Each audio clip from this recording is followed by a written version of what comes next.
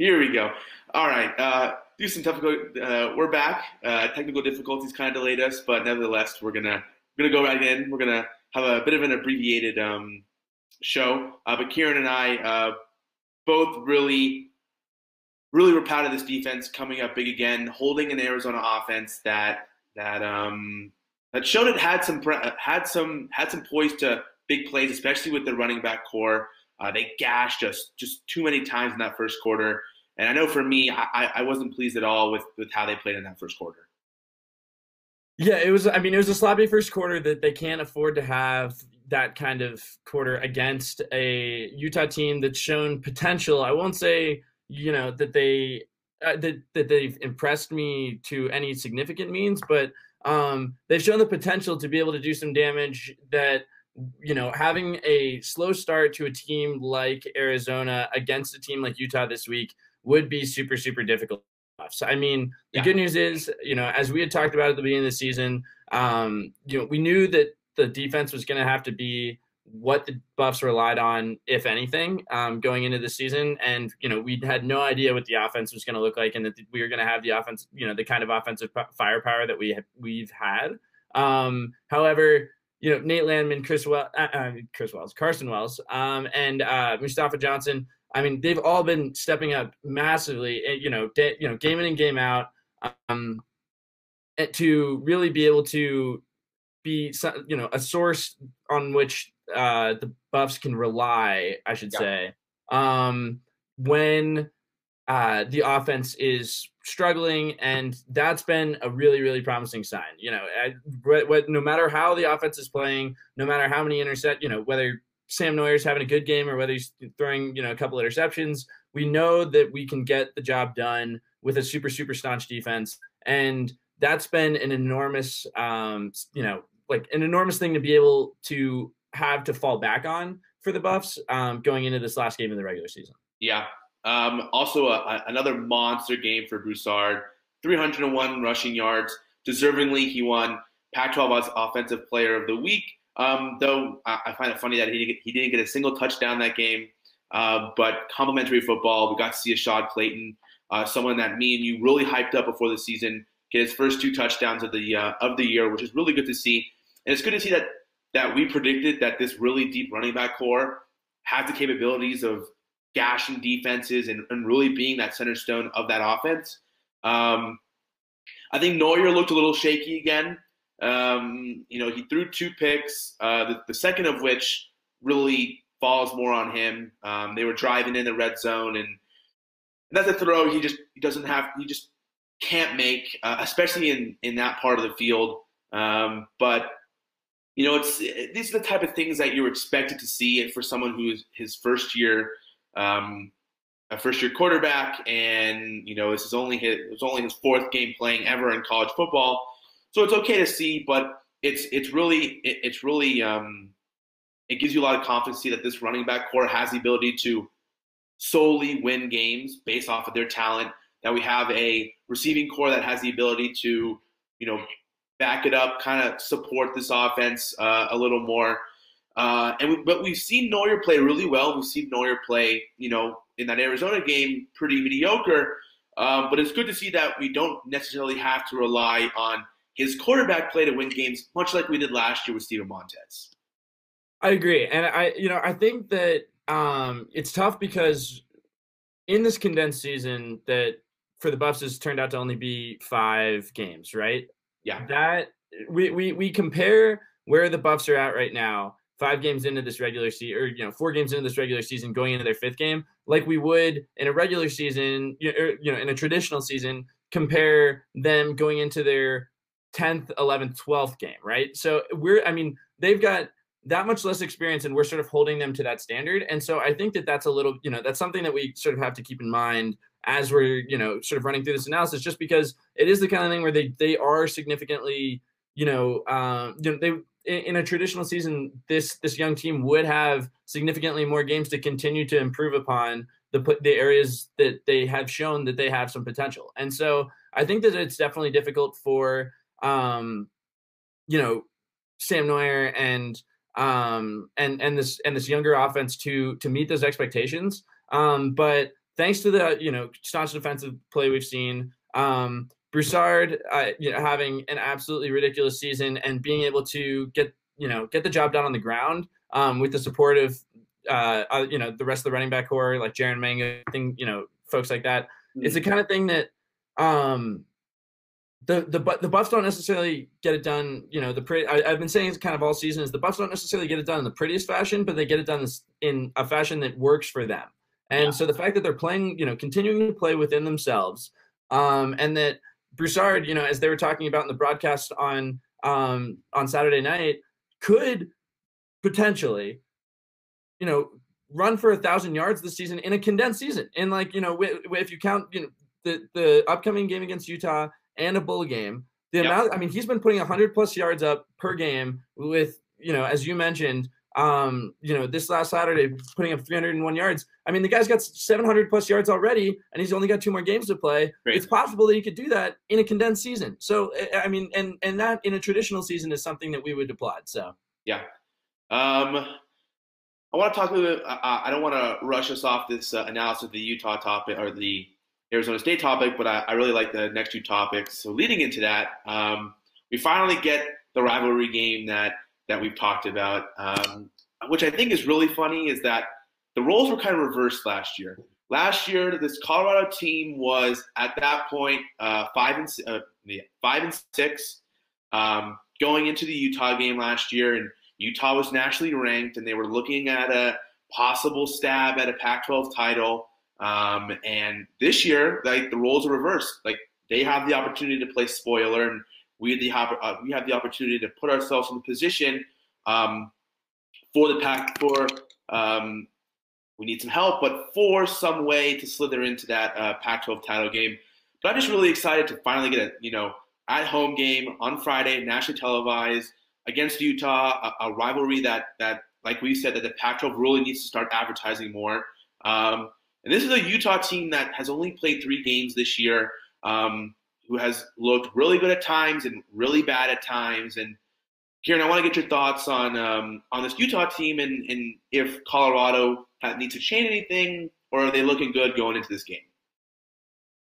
So I totally agree that this Utah team has shown some of the firepower that we expected to potentially see out of Utah, especially, after last year. They had one of the strongest teams in the Pac-12, and, not playing those first couple of games of the season hurt them for sure. Definitely put them a little bit out of whack in terms of where everybody else was compared to them.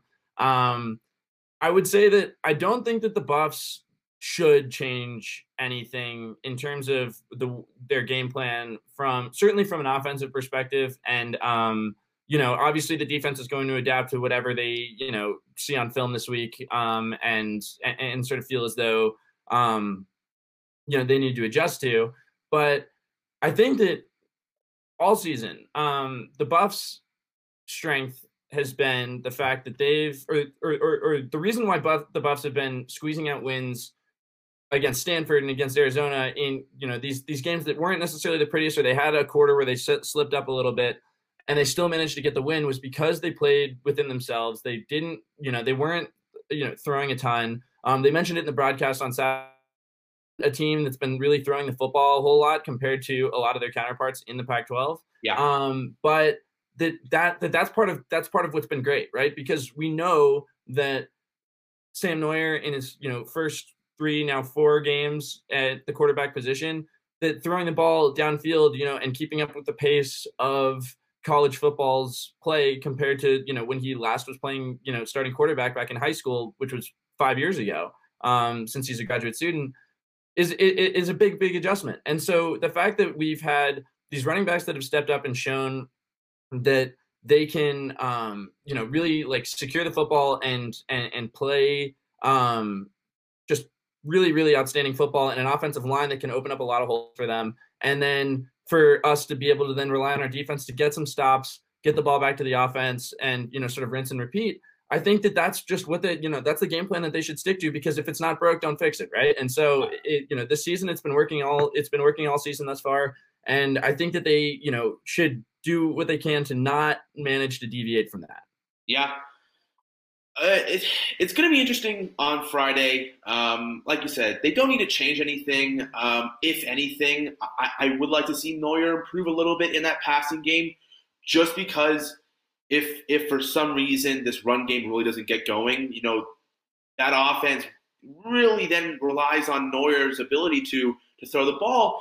And over the past two games, in that San Diego State game and in the Arizona game, it seemed like whether it's the play calling or his decision making that he's kind of drifted away from the more conservative passing offense that we saw against UCLA and Stanford that worked really well and was super efficient for him. And he's starting to take more shots, throwing balls deeper downfield, and it's just like sure, the interceptions are gonna come, but you're just not seeing that higher completion percentage that we saw in the first two games. I think it takes away from this offense's ability to move the ball down the field and not solely rely on the running game to do that. So if anything on Friday, I'd really like to see Neuer and Coach Chev go back to that more conservative passing offense, which just those simple 10 to 15 yard slants that, hey, you only get 10 yards, but you move the chains, you get a new set of downs, and then you complement that on a really strong run game, which I think we'll continue to do. That you just add another layer to the offense that Utah has to stop, and we've seen Utah, be really defensive one half and then completely collapse against Washington for say. So it's really about finding that groove and really playing complementary football between that run game and that passing game. But that passing game can only be good if they go back to that conservative passing offense. I mean, I agree. So, I mean, we've talked about how we actually have a very talented wide receiver core, right? I mean, with Levante Chenault and Brendan Rice, two first-year students that have managed to really make the adjustment quite well to college football, from high school this year, and have really stepped up for the Buffs and for Sam Neuer has been awesome. But I mean, my favorite play on Saturday was the screen that they threw to Dimitri Stanley, which I immediately texted you about it. I mean, it's like the screen they threw to Dimitri Stanley, and he got the block, and then was able to curl upfield and get downfield. It's a safe pass. It's a high percentage pass, and then they let Dimitri Stanley use his wheels to get upfield and gain a bunch of yards. And so I think that's exactly the kind of passing offense that you're referring to, that obviously has been super, super successful for the Buffs. And so it doesn't need to be, super long streaks, down the field or, like crazy post routes or whatever, and having to then put that pressure on Sam Neuer to be able to put that, football right, in the breadbasket where it needs to be. And instead let him make a high percentage throw that has very, very little error for being, to get messed up, and let these wide receivers use their speed in order to then, get down the field with some blocking after the catch is already secured. And I think that's worked out for them well thus far. And I think that if we can continue to kind of stick to that going into this Utah game, that the Buffs will be in good shape and that they'll be able to really do some damage to this Utah secondary. Yeah. A quick note right before we move on to our next segment. Utah has allowed, obviously only through four games now. They've played 4 games. 3 games. No, 3 games. 3 games. They've only allowed 104.7 average rushing yards per game. That this pass offense is going to need to show up on Friday. So it's definitely going to be interesting to see. But now probably for the segment I'm most excited for this week is, or this show is who's the best. Some behind the scenes look into the Dash Sports world. There's been a bit of a debate, if you want to call it, between the USC Dash Sports hosts and literally everyone else. And I guess you could say, like, since we're the only other undefeated team, we really have any place to say this. But Kieran, I'm going to pose the question to you after this. But who's the best? I really don't think USC has any place to say they're the best. You can't say, yeah, look, we have a loaded roster. Yes, you do. I can't argue that. There's no doubt you have the talent. But you can't say you're the best when there's another undefeated Pac-12 South team in the same division who you haven't played yet, so you can't say you have the edge over them. You've played an opponents who have a combined 2 or 3 wins. It's like what grounds do you have to say that A, you're better than us, B, you deserve to be ranked higher than us. And obviously, we have to wait to see what the college football playoff rankings come out. But you have no basis to say that you guys are You guys are the best team in the Pac-12 until you have beaten us to say, hey, look, we're undefeated. You're not. We're better than you.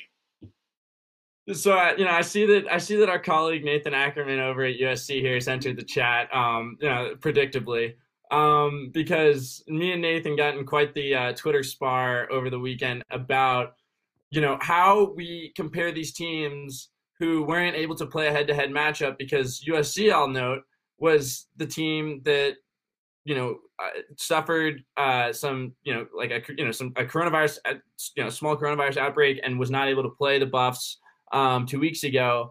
And so here's the deal, right? Is like, in order to decide who's going to go to the Pac-12 championship, it comes down to who has the best record. And let's assume that USC is able to beat the in-city rival at UCLA this weekend, and that we're able to beat, Utah.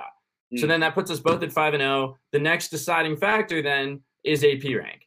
And USC, for God knows what reason, has been ranked in the AP top 25 all season, and somehow moved up in the rankings after, so they beat Washington State and handily, but it's just like it's mind numbing to me. And so while the Buffs were able to surpass Washington and Oregon, now that Washington and Oregon both have losses, and crack the top 25 at 21, USC's moved up to 16. So as of right now, USC would be the team that ends up going to the Pac-12 championship and playing for that championship. And by statistical measures across the board, including strength of schedule, counting strength of schedule by opponent percentage, aggregate opponent win percentage for the Buffs compared to the Trojans is high. It's higher for the Buffs, meaning the Buffs have played teams that have won more games than USC. So for USC to be ranked higher, simply because USC is traditionally one of the better teams in the Pac-12, but that's historically, right? And because Keaton Slovis is one of the better quarterbacks, or certainly has some of the most potential in the Pac-12, does not change the fact that statistically they have not done any better than us. Statistically, They have done worse than us. But I want to answer Nathan's question. He said, "So why do you think you're Why do you think you're the best?" I'm not saying Colorado is the best, but I'm saying that you don't have any grounds to say you guys are better than Colorado. By no fact am I saying, hey, Colorado is the best team in the Pac-12. I've never said that, and I will continue to deny that if anybody says so. But until you prove that you can beat us, sure, you can play. We'll play you in the Coliseum. I don't care. And if you beat us, I will back off, and I will give you all the respect you want to say, hey, you're the best team in the Pac-12. But until then, you don't have any grounds to put that on. Sure, you're undefeated against Colorado in the past, but those are past Colorado teams. You can't say that for this team. You can't say that for this Colorado team or this USC team. It's like, I get what you're basing it off of, and there's no doubt that USC is a talented team, but so is Colorado. I will continue to repeat this, and the team was picked second to last to finish in the Pac-12. I agree. So it's like, and one of the main tiebreakers here is the fact that we're both teams are 4-0. USC's managed to play all in-conference opponents. Because USC was not able to played San Diego State. So because USC was not able to play, we played San Diego State. And San Diego State, while a middle of the pack, Mountain West team, I won't say that they're the best team in the Mountain West, and I won't say that they're so much better than most of or all of Pac-12 teams. But it was a staunch defensive team that managed, but we managed to hold to no offensive points. The only touchdown they scored was a pick six on Sam Neuer. Mm-hmm. And otherwise we ran the score up on them. And to argue that, our opponents had games canceled, so the win percentage and strength of schedule is not as good, to answer, Nathan's argument here, it doesn't check out. And so while I'm not, to agree with Jason, I'm not saying that, one team is definitively better than the other.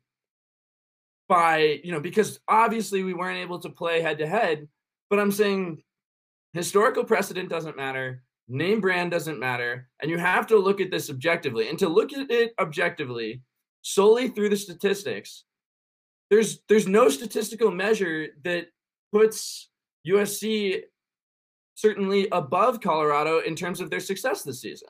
I mean, going into USC's game on last night, due to Jarek Broussard's 300-plus yard game, Jarek Broussard had more rushing yards in 4 games, personally, than USC had as a team. And USC didn't rush very well either last night. They still couldn't. It's so, I mean, credit still goes to, Keaton Slovis has played well. Their wide receivers have played well. And they're certainly, a very, offensively talented team, but they've not proven that they're better offensively than Colorado. And they have not proven that they're better defensively than Colorado. And they have not played any opponent that is so much better that it definitively puts them above. It should definitively put them above CU in the AP rank. And I've got to believe that just comes down to name brand or historical precedent or whatever. But I don't know what can actually justify that from a numbers perspective. So Nathan Ackerman said, can't punish us for having an outbreak. CU shouldn't have agreed to the tiebreak. This isn't our fault. And I'm not saying that the USC getting the outbreak was their fault. I wouldn't wish illness on anybody, no matter if it's a rival. We're playing in a crazy time and, the unpredictability of it. And then to say CU shouldn't have agreed to the tiebreaking rules, this is back in 2010. When CU joined the Pac-12, how do we know come 2020 that this situation would present us? And I find Joe Klatt, who's a college football commentator, absolutely love the guy. He played quarterback for Colorado, but that's beside the point. Has some really good, interesting commentary. This is kind of beside the point that the Pac-12 should do away with the conferences, much like the divisions, much like the ACC did. And 2 best records, and that's the same thing. Back in the years when Oregon and Stanford were the 2 best teams, and only one of those teams got to go to the Pac-12 title game. In this type of season, you'd really love to see a undefeated Colorado versus an undefeated USC in a Pac-12 title game. Unfortunately, the Pac-12 was like, no thanks, we're not going to do that. But it just sucks for CU. It sucks that if we both win out, that CU gets the shorter end of the stick. But all that matters is that USC has no grounds to say they're better than us.